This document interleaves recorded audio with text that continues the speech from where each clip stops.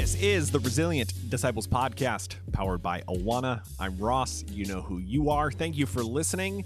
Thank you for being here today.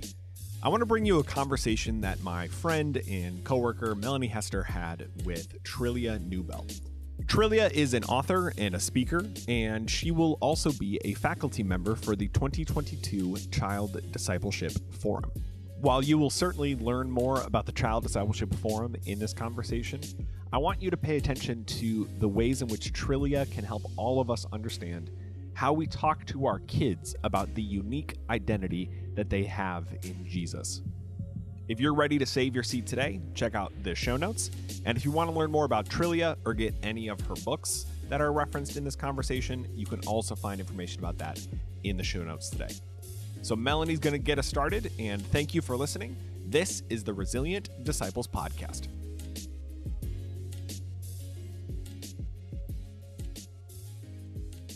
Thank you for joining us today. I am so thrilled to be here today. My name is Melanie Hester, and I work at Awana as the Community Engagement Manager.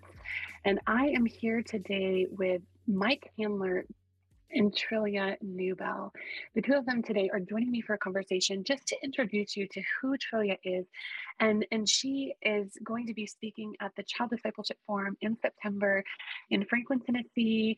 And we are just thrilled to have her. She has done incredible work in so many different areas, but we're particularly fond of the work she's done with kids. She's written a number of books that we might get a chance to talk about today, one of them being Creative God, Colorful Us, and a favorite in my home, which is God's Very Good Idea. She's an author, she's a speaker, she is a mom, and we're going to just dig in today about who she is and how God has led her to have the life and influence that she does. Mike Handler, he is also just a voice that has influenced Awana in significant ways. He's the Chief Communications and Innovation Officer. And man, we are just going to talk today about what does it look like to serve kids and to really dig into Bible teaching. So Trillia, thank you for being here. Mike, thank you for being here. It's so good to have you. Thanks for having me. It's awesome to be part of this conversation. Trillia, we are big fans at Awana. So maybe you could start off by telling us a little bit about, kind of give us that bird's eye view of who is Trillia Newbell, right? Who do we have the pleasure of kind of talking to today? I know Melanie gave you the flyover introduction, maybe a little level down if you don't mind. Okay, well, it's just a joy to get to chat with you guys, and it's always so encouraging that my books have blessed or served any family or anyone. It's just amazing to me. Okay, so you mentioned it, but I am a wife and a mother, and my two children, so I have two children, they are 15, almost 16, which is terrible. Yeah. It's awesome insofar as I actually love the teenage years, but it's awful insofar as it's all going by so fast. Yeah. Like everyone who tells you that and you're like, oh, whatever. No, it's true. So he'll be 16 in July. And then I have a 12-year-old girl. So those are my kids. And I live in the Nashville area, which is a blessing. So I'll be going in my backyard when I get to serve at the conference. And so I'm looking forward to that. And these open-ended questions don't do well for me. So let's get then into a little bit more, because having, I can relate to what you're saying with the family thing. Our two older kids, we have 4 kids in total. Our two older kids, we have a 15-year-old and a soon-to-be 13-year-old, and it does fly by. I mean, good night. Everybody who tells you that is 100% true. I can't believe it. But seeing as though you're a wife and a mom, let me ask you this question as it relates to where we're going at the Child Discipleship Forum. And when did you first start to understand the importance that child discipleship would play, whether that's in your own family or possibly even in your life when you were growing up, perhaps? Well, that's an interesting question regarding my own life. I didn't become a Christian until the age of 22. And so child discipleship would not have been on my radar. I would have been I would have experienced church, but it would only have been on holidays. So Sure. we would dress up and go to Easter, and so there was a sort of honoring God, but not worshiping God Mm. that I kind of developed as a kid. So I would honor my dad. I was definitely afraid of my dad in a good Yeah. way.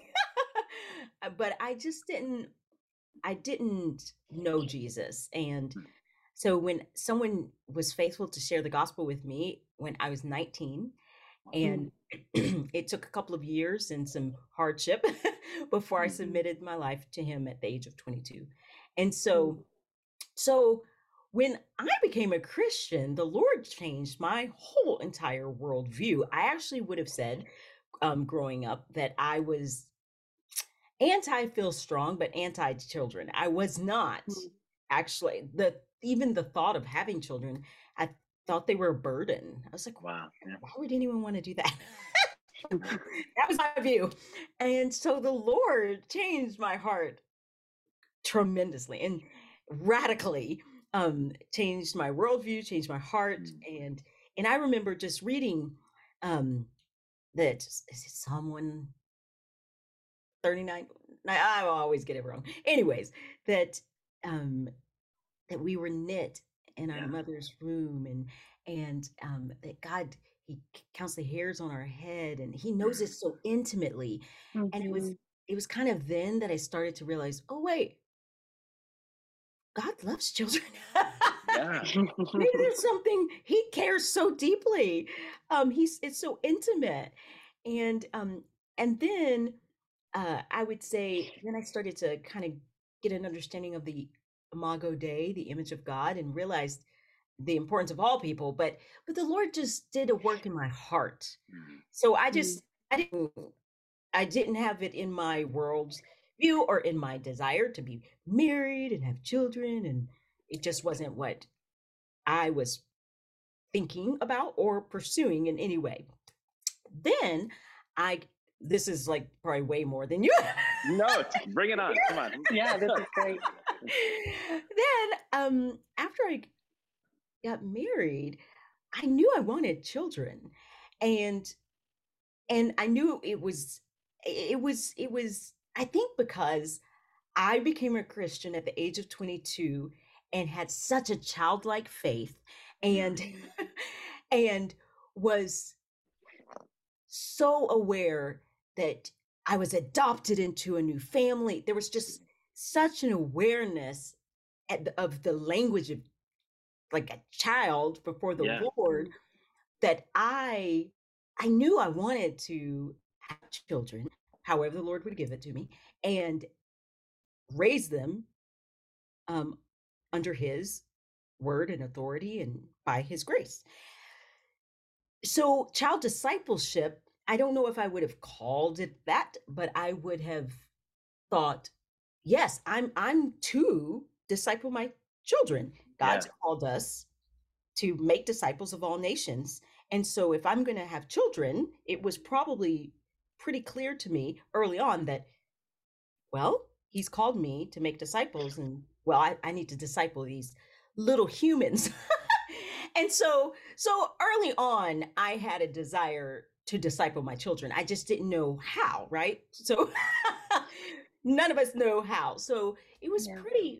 pretty early on. I will say that I had four miscarriages. It was a very difficult Mm. time. And I didn't it was yeah, it was just a difficult time, but the Lord did give me Weston and Sydney, and I'm so grateful. Mm, Mm. mm. Oh, Trillia, thank you for sharing so much of that. I think it's funny because there's so many of us who feel like we have loved and wanted to serve kids from a certain moment in our life on. I think God calls each of us to that space, and for some maybe it's younger, and for others like you it's older. It's a different space where all of a sudden it's potentially with your own kids that your heart develops for children. So I wonder, like you mentioned that you didn't come to know Christ until you were 19. So from 19 on, what would you say is like a key like formation moment of yours in your own discipleship journey? Like Yeah. what was a moment? Yeah. Yeah, so I became a Christian at the age of 22, but the friend shared the gospel with me at 19. It just took a while for me to submit. So I was like, Lord, going my way. But anyways, so he submitted me. He humbled me, you know, anyways, whatever. Okay. So relationships. I could not imagine, had I heard the gospel and then someone continued to pursue me, and then when I plugged in to a local church and I was discipled, I was discipled, so I can know how to disciple, and so I think that's so essential, relationships and teaching the word. So we would open God's word together and talk about scripture together and pray together and confess sin. So like raw, honest. And so for me, that formation, that kind of understanding the Hebrews 10, where you cannot do this alone, do not neglect meeting together. Reality was part of my formation. And so it's actually how I try to live my life. And I want to do this so that also my children can see you can't do this alone. We need people. So so plugging into a local church, being discipled by other people, was really what formed me to be a disciple maker, is to be discipled. And so it's stuck with me. I really do believe in the call that Jesus called his disciples to go and make disciples. I've already quoted this because it's just something that's been ingrained in my own mind and heart, but to go and make disciples of all nations, and teaching them to obey all that he's commanded. So we don't want to stop at just evangelism. We need to disciple, teach, instruct, encourage. And throughout the whole scriptures, where you really cannot obey the New Testament in isolation. You just can't. So that's part of my formation, was becoming a Christian and being discipled and plugging on in, and Well, That's awesome. I think, what's so unique about that is we talk about at Awana, one of the key findings we're having for the discipleship of a child is an adult who loves and invests and pours into them within the context of a healthy church, right? And so I love that we get caught up in that child world, but it's so good to be reminded, like you're saying, that also extends into the adult world as well. That's just as important in our own life and in our own journeys of discipleship, to have somebody who can walk along through that with you, and to cry and to confess and to point each other to Christ, for sure. So what was it in that moment that, you know, you're 22, you finally surrender to the Lord, and you're like, okay, God, I give this to you. Where was it in that space that all of a sudden you felt this pricking of like, this Bible, this teaching of the Bible, this ignites something in me? So so you're asking me when was which teaching? No, like when was it that your you teaching felt, of the Bible? Yours. Like when was it that you felt the passion to say, man, I want to teach the Bible to other people? Got it. Oh, like right away. So when someone shares the gospel and you're radically changed, you're like, oh, the gospel has the power to save. Amen. Yeah. I got to share it with everyone. Yep. So I had gotten into law school. I was in graduate school. I had deferred it, thought I was going a different direction. And the Lord was like, wow, burning on my heart. No, you're going to be a campus evangelist and raise money and be poor. So I remember actually throwing my Bible, which probably wasn't appropriate, but I was like, no, am I really supposed to do ministry? Lord, please, may that not be you. And that's kind of how it works a lot of time, right? It's just like, give me anything else here. Anything else, you get it. And so then I asked my pastor, Pastor, do you think am I just losing my mind? should I finish this degree? And he was like, are you kidding me? Yes, this is, yes, let's do this. And so I ended up doing campus ministry, and immediately it was so burning in my heart. And I could cry right now thinking about it, which is really interesting. But God so radically changed me. And so I couldn't keep it to myself. Yeah. I didn't want to keep it to myself. And I still feel that. I still feel that right now, today. And so whatever means, whether it's through books or whatever, I want people to know Jesus. Yeah. I really do. So anyway, so yeah, it was not very long. And I remember I probably barely knew the gospel. And I was trying to share it with people. It was just, yeah. So it was pretty immediate. That's amazing. And I think what God does, takes those like white hot burning hearts, right? That are just so desirous of who he is, and fills them overflowing. And I mean, out of that, Trillia, you get a passion for teaching the word, for bringing forward truth and grace, right? I mean, and it's an authentic expression of who you are and your giftedness, and it's amazing. But let me turn the corner there. I mean, because you are an accomplished, I know it's weird to talk about an accomplished Bible teacher. That kind of, there's probably something wrong in that statement somewhere. but you have. Paul's I've been whipped. I've been. Very true. We're like, I'm accomplished. Sorry, carry on. I will say, so let's put it this way. You have these experiences of teaching at ERLC. You have the experiences of teaching at the Gospel Coalition, City to City, Wheaton College, like all of these places that are, we'll say, influential, right? And yet, at some point, you also, as a Bible teacher, you start focusing on writing for kids. Tell us about that journey. How did you go from, wanting to proclaim from platforms to, kind of sitting at a desk and writing for kids?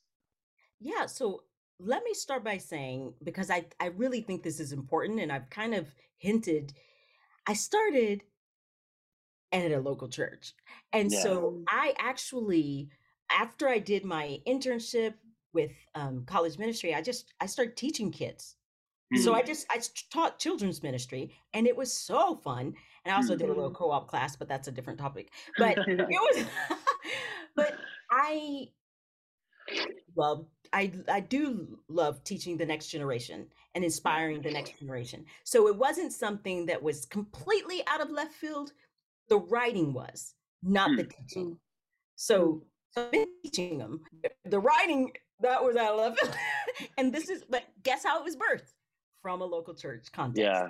So what happened was, I was teaching a Sunday school lesson, and I was going to be teaching it on in the image of God and on the church, and just trying to find a resource for it. But what I was looking for, I could not find. That doesn't mean it wasn't out there, and there's lots of things now. But what my heart, gospel heart, couldn't find what I needed. And so I wrote it for the Sunday school lesson. So God's very good idea is a Sunday school lesson. So what happened was, I taught the school lesson, and the kids were so sweet and so interested and engaged and asking fun questions and funny questions. And I was trying to figure out how to teach. Okay, how do you teach this big concept, Imago Dei and image of God, and reflect. So I'm teaching these kids and what the gospel does, and how we can know Jesus if you confess and ask him and to know him, and you can know him. And then I'm teaching them, and guess what? That means that if you know Jesus, if you profess faith in Jesus, I wouldn't have used the word profess, but if you know Jesus, you are brothers and sisters in Christ. So I'm teaching them. That's awesome. And I get a call from a friend, whose daughter was in there, and she said, her daughter said, Sydney, my daughter, she said, my daughter was so moved by it. She said, Hmm. Cindy's not just my friend, she's my sister. And I Yes, beautiful. was like, Lord, how can maybe this Hmm. needs to go beyond just my little church. Yeah. Wow. So I reached out to a publishing org that I love and knew were writing new board books and for kids. And I was like, hey, I've never written a kid's book before. Don't even know if I can. I did this Sunday school lesson. Can you take a chance on this? I have a feeling there's a gap there. There's a need. Will you do it? And they're like, yeah, we'll do it. We'll take this chance. That's awesome. Wow. And God's very good idea was birth. But that I was not thinking, I've never thought I'm going to be a children's book author. Yeah. Never once. And the Lord just keeps opening doors. And I actually I've gained a new passion for it. But one of the greatest joys is getting to go to Sunday school. So yes, I'm still on big stages. Fine. But if you look at my social media, what I share the most is when I get to go to a school to share, to read my book, and these kids, their response, and it's so life-giving and it's so encouraging to my faith. It builds my faith every time to hear their little minds and hearts and what they're thinking and their very challenging questions. And you're like, let me go read my Bible. I don't know. Yeah, absolutely. Oh my goodness. It's so true. It's so great, so engaging.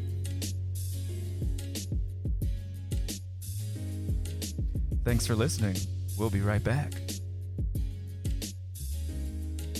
Research is clear. Parents hold the most significant influence in a child's development. That's why Awana developed Talk About. Talk About delivers child discipleship through simple discussions and family fun, forming lasting faith, one conversation at a time. With your family's monthly subscription, you'll receive an email each week containing your Talk About bundle, including guided conversations through suggested scripture passages, which allow families to engage in the Bible and answer big questions with the truth of God's Word.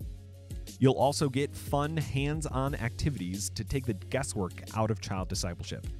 Kids will color, create, sing, and share, and kids will remember and reinforce what they've learned throughout the week.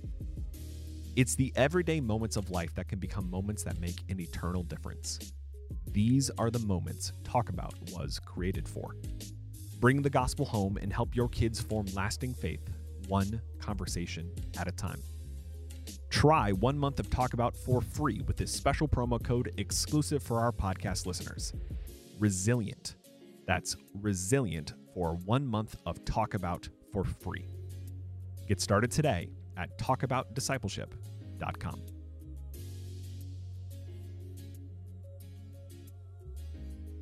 So that is how that was birthed. But yes, it was in a local church context, and though I don't teach Sunday school right now, I don't.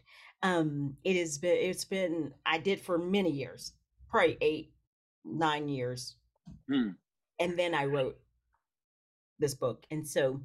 Well, Trillia, I have this book, and I didn't even have to buy this for this conversation because it's genuinely one of our kids' favorite books.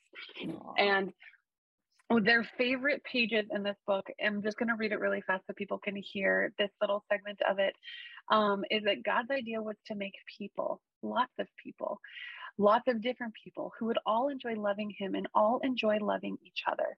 They would all be made in his image. They would all be like mirrors reflecting what God is like. Because God is full of love, they would be full of love too. And one of the favorite things, one of the reasons I love that page is that really, let's be honest, Trillia, this whole book is so gospel centered. Like, I didn't anticipate it to feel like when I finished reading that book with my kids that they had just been shared the gospel. And yet that's what that book is. Like, you go from the beginning laying this identity over kids. And I remember my kids saying to me like, that was one of the first times they understood that the concept of that, because God is love, I can love, right? It's because of his love flowing through me. And it's because they just have this very beautiful, like this beautifully drawn image and these words that help prick their heart. And Mm. so you're quite literally speaking God's identity in areas that you have even no idea. You didn't know that we have that book. You didn't know that my kids love this book, right? Like you're speaking God's identity over children. And so, what is it about the concept of identity that God's drawn you to Yeah. speak more about? First of all, I'm so moved and so encouraged. And when you tell them that you I will. spoke to Miss Trillia and she says, thank you and I hello, will. I you will. pass that on. Okay, well, I believe we've all need to start where God starts, which is Genesis 1. Mm.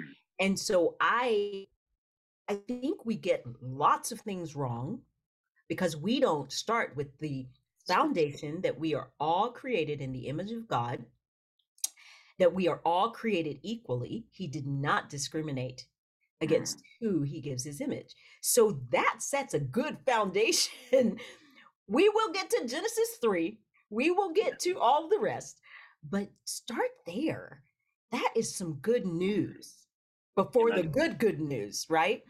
And so for me, I think laying that foundation of before we even get to who we are in Christ, that God has created everyone, even before they've professed faith in Jesus, he's created them, everyone in the image of God. So we have the capacity to reflect the Lord in all sorts of ways because of his this generous gift. And we are not like the animals. He did that. God did that. God had that in mind. And it makes me think of, is it Psalm 8? Who am I that you would be mindful of me? Yeah. Who is man that you are mindful Yes. of him? I mean, the stars, you've created all these things, but you've given us your image. So that's amazing. And I believe it not just dignifies us, it dignifies all the people around us. So it changes the way we view other people. And if kids can get that in their hearts, then they're going to view their neighbor as made in God's image, as with value and worth, because God has given them value and worth. So it's totally important. Now, then for the Christian, there's another identity. We are identified in Christ. Ephesians 1 explains all of that, all the gifts and benefits of being in Christ. And so that identity is a different layer and a different and unique. It informs the way we act, the way we think, the way we relate to the world around us. But Genesis 1 is pretty powerful. So, so anyways. Well, it's interesting that you bring up Genesis 1. I believe it's in Playing God that Andy Crouch talks about how, so oftentimes he kind of uses this analogy of there's missing parts of the Bible. And it's not that the Bible is incomplete, right? It's just that sometimes we ignore Genesis 1 and 2, and then the last two chapters of Revelation, 20 and 21. Like there's times where we ignore those things and we just focus on everything in the middle. And there's powerful, good, and necessary things there. I mean, it's the Bible. The Bible is complete. But when we ignore that Genesis 2 and we forget that we're image bearers, we forget that those around us are created in God's image for the purpose of eternity, to dwell with him, to enjoy him forever, right? To worship him. I mean, the good news isn't the good news without those things per se. It's just kind of like a rescue hook, I believe, is what Andy says there. And for you to be able to teach that to kids, because that Imago Dei is throughout it seems to be a theme throughout all of your kids' books, that there's an identity in God that makes the differences that we even have more beautiful, more amazing, more incredible, because God and in Christ loves us equally no matter what. Yeah, well, and I do share even in God's very good idea. Genesis 3, because because sin mars that identity, right? It's we're separated from God. And so because of Jesus, we can have a relationship with him and be restored. And so there's this, that because of Jesus, we can love right. We don't always love right, but because of Jesus, we can. Because of Jesus, we can be kind because of Jesus. And so there is a completeness to that needs to happen. But to Andy Crouch's point, we just never, we often neglect some of these foundational truths. Yeah. And it really does affect the rest of it. Because if we don't understand that people are made with value and worth, then it's pretty easy to be a racist. Yeah. They're not valuable. They're not worthy. Yeah. They're not equal to me. That's what racism is, for example, just to point out a really obvious one. Yeah. But it's the same thing with, I wrote a book on the sin of partiality, James 2. Yeah. If we don't understand, now James 2, he goes love. Well, we're not going to love those who we don't value. Yep, absolutely. So there's some foundational truth that I think we miss often, even as adults. But what a joy that we can disciple and teach our kids. And so I'm really looking forward to talking through some of those concepts and thoughts in September at the conference. And so, because I do think that that we have the tools through our work, through the Bible.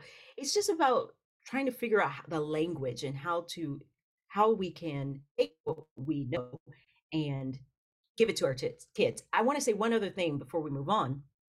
Something I also try to do is not speak down to kids, because they're so smart. Yes. They can learn that, in all different levels, but they can engage. They can engage in pictures. They can engage in words, and so it's been a joy to challenge the mind as well as teaching God's word. So, anyways. Well, if I know Melanie has another thing to ask you here, but I mean, if I could just address, you mentioned the book that deals with James 2, which is the big wide welcome, and in that, for me, some of the added essence, if you will, comes about in those illustrations. I mean, just I forget which spread it is, but there's the spread of, I don't have the book with me here, but the spread of the church. You have that church, and you have individuals of all different ages and ethnicities and abilities all around, and there's a table in one section of it, and it's just like, man, it speaks to this beauty, right? This Revelation 7 beauty, if you will, of God bringing together all of these that he's adopted as his own through Christ, that are worshiping at the banquet of the banquet of the Lamb. And it's just amazing, Trillia. Those little nuances throughout those books for me are kind of the I don't know, they're like these wonderful little surprises that provide a little bit more of like a little bit more understanding. Just seeing a little, like in another page in that book, you have a blind individual who's kind of walking his way, and he's in the same crowd, right, as a redhead girl, as an elderly individual, a person in a wheelchair, like all of these individuals. And you show this impartiality, you show this love that James 2 is talking about. And in all of that, again, I come back to the fact that you show this imago Dei. These are all men and women created in God's image, and being image bearers is a beautiful thing that we need to teach our kids, because to your point, not only is racism a complete devaluing of individuals, there's no way to combat it unless and until we understand that we are all image bearers made in God's image. And it's a beautiful truth for families and for children to behold. Amen. Thank you for that. Thank you for that encouragement. And I should note that I helped instruct the artwork. I did not draw. No, yeah, I'm sorry.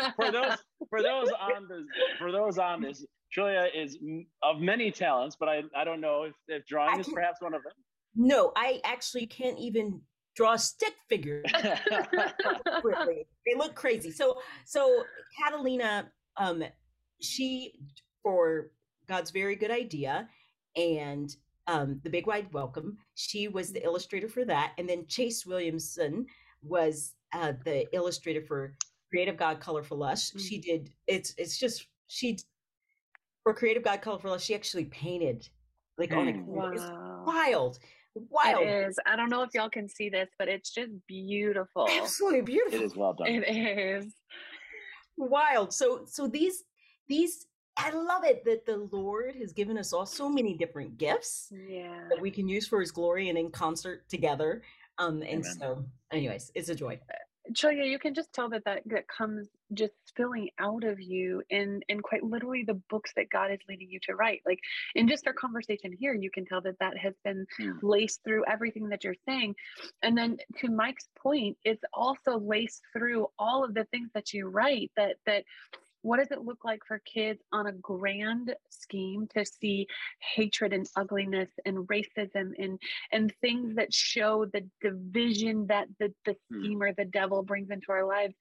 And I think what I really appreciate is that you do a really great job of helping parents to understand, just to kind of give them words to talk about it in a way that helps to take the beauty of how God has created us, the brokenness in which we exist, and the redemption that comes, without it feeling like words that might come from a theology book, right? And so just another great example, honestly, Julia, is my daughter the other day had an experience where she was wanting to play with a group of girls who were being very exclusive, and they chose to say, "You don't get to play with us."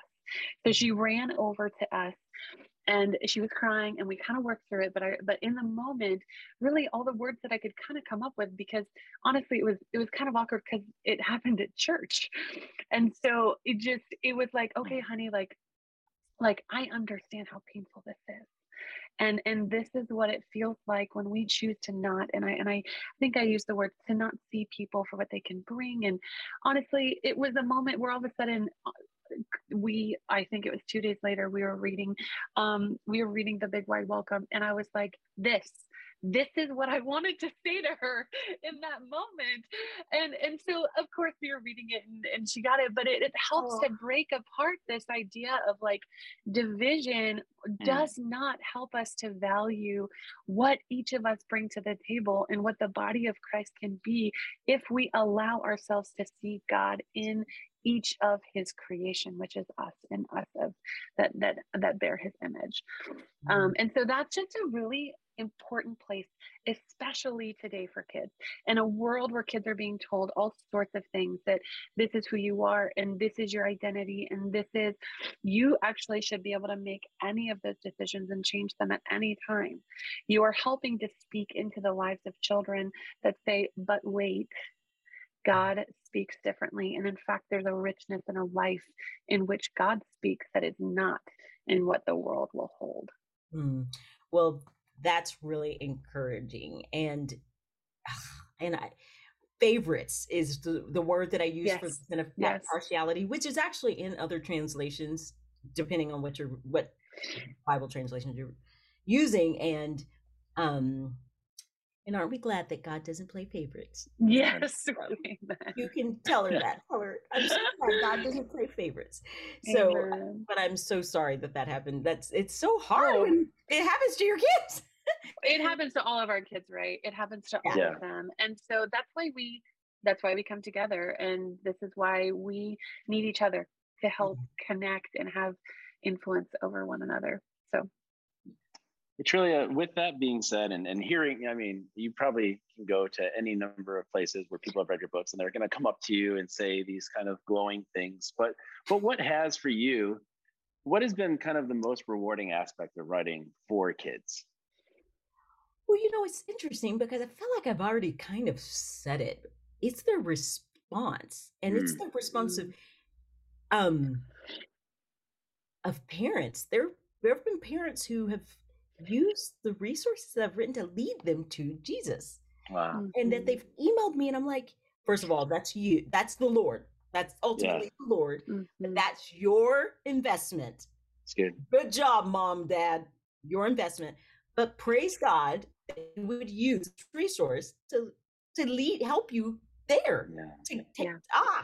so that to me is absolutely amazing. But also just their curiosity, because kids are, Mhm. I mean, for some reason, I don't know, and maybe happens with all kids' books. I typically read my own, but they bring up the most interesting questions. Things Yeah. like, well, what happened in the Tower of Babel? Well, wait a Mhm. minute. What's going on? Why did um whatever? I mean, there's just so many questions. Yeah, thanks. And and and I'm thinking, one, someone else is teaching you, so that's good. Yeah. But two, you're really thinking. And Yeah. so to me, the response, whatever that response is, and I don't always hear, but parents are really, they're so excited to share their more than they will share their own hearts. So I don't always hear this for my own book. I do, but not always. But for kids books, you do get to hear about a child who came to know the Lord, or Yeah. realized that they were how to love, or just all sorts of things. That to me is Yeah. such a blessing. That's great. So, Trillia, we as an organization, that's why we exist, is that we want to help every child, every youth around the world to know, love, and serve Jesus Christ, right? So you are just speaking our language. We are right there with you. And we ask everyone that we have the honor of chatting with, we ask them a question that we love to just hear the response. So our question for you is, how would you share the gospel with a child? How would I share the gospel with a child? Yeah. Well, I'd probably start. I mean, I would start where, did you know that God created you? Mm. Created you, and He loves creating you. But then people, they sinned. And when people sinned, that means that they did something wrong. And Mhm. sin affects all of us. And I would probably ask questions. Have you ever thought of hitting anyone or doing something wrong or whatever? Draw them out. Yep. Let them confess sin, because they got to be convinced. No, and then I would tell them, did you know that when you do something wrong, that it's actually sin against God, and God is perfect, and we can't sin against God. We don't want to sin against God. And then I would explain, guess what? Jesus died on a cross. And I would say it differently, but He died on a cross, and He took all of our sins, every bad thing that you've ever done. He took it. He took it all. And that He did not stay dead. He rose victorious. So He's alive right now, and you can know Him. I'd probably fill in some blanks like Jesus is the Son of God and da da da.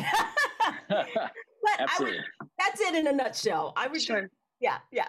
And so, Well, Trillia, thank you so much for being on with us today. Thank you so much for just what a beautifully transparent opportunity to see the way that the Lord has not only captured your heart at the age of 22, but then continued to show off just the best parts of Himself in the way that He's designed you. So thank you for being here with us.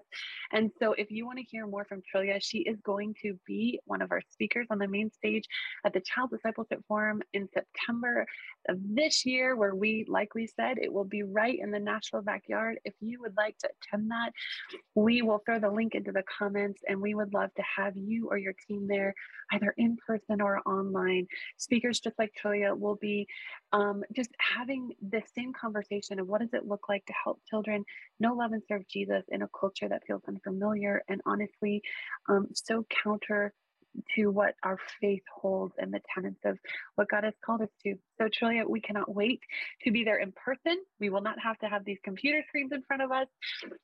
Thank you for being here with us today. Mike, thank you so much for your time and just the investment that you made into learning more about your investment with kids too. So until Nashville, when we are all together, y'all have a great couple of months, and we will see you later. Thanks for joining us today. thank you. Trillia, thank you. Take care, guys. The Resilient Disciples podcast is powered by Awana. Thanks to the donations of generous folks like you, Awana partners with 62,000 churches in 130 countries to make resilient child disciples. When you give to Awana, you are investing in lasting faith. Young people who will engage the culture with the gospel and fearlessly lead the church into the future. To make a donation to this mission, go to awana.org/donate. Subscribe to the podcast today so you never miss an episode, and check out the show notes of today's episode for relevant links from the conversation as well as information about other podcasts from Awana. The podcast is mixed, edited, and produced by me, Marlon Washington, and hosted by Ross Cochran. Our theme song is Fresh Air by Christian hip-hop artist Josiah Williams and Hits by Jude. You also heard I'll Let Go, provided by Josiah Williams from the album Rerouting 2. Thank you for listening. We'll talk to you next week.